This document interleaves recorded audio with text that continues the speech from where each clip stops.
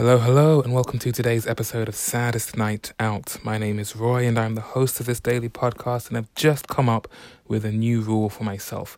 From Monday to Thursday, I'm setting a 10-minute limit on these episodes. Friday, Saturday, Sunday, I can go a bit longer depending on what it is I'm talking about. But Monday to Thursday, I just want to get to the point because we've all only got so much time in our lives. We can't really be spending it listening to me waffle on every day of the week. So maybe I'll just try and keep it short and snappy Monday to Thursday. And this being Thursday, the 19th of November, it's about to be 11 o'clock. I have my laptop open, which means I can look at who is listening to what on Spotify. Linnea Ponert is listening to True Cup by Easter. Lex with a dinosaur picture in their name is listening to Pink Pony Club by Chappelle Rowan. Drowned in Sound is listening to Sirens for the Colour by Luke Abbott. Matthew Sabanko is listening to Wonderful Tonight by Eric Clapton.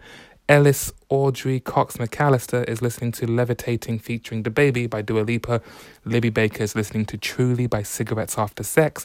And Ebalo86 is listening to Take Me Home by Phil Collins.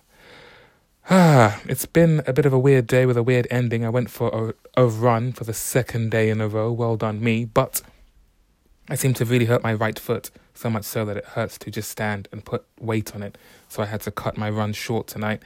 But I have done a bit of reorganizing in my room so that I now have a new desk area, which means I can start recording things a lot easier. And that will very much be a focus of mine.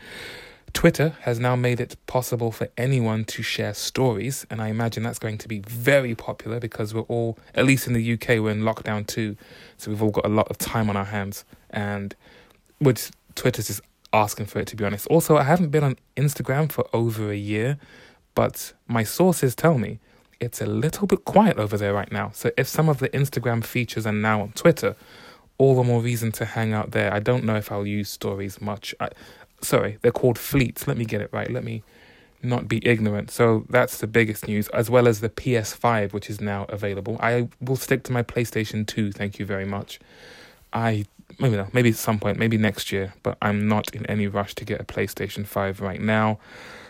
And let's just get straight to today's song because I'm trying to keep to this 10-minute limit. If I can do it under 5 minutes, it's just one of those days. Today's song is by A Car That Swims, and it's called Distractions.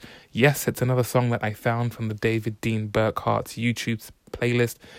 And this type of music, it's very much my happy place. It's just my comfort food in musical terms. It's what I have sometimes referred to as Roy FM. It just hits my sweet spot every time. It's a little bit funky, it's a little bit electronic, got just enough groove and just a hint of melancholy to it as well, that it can very much work for any mood.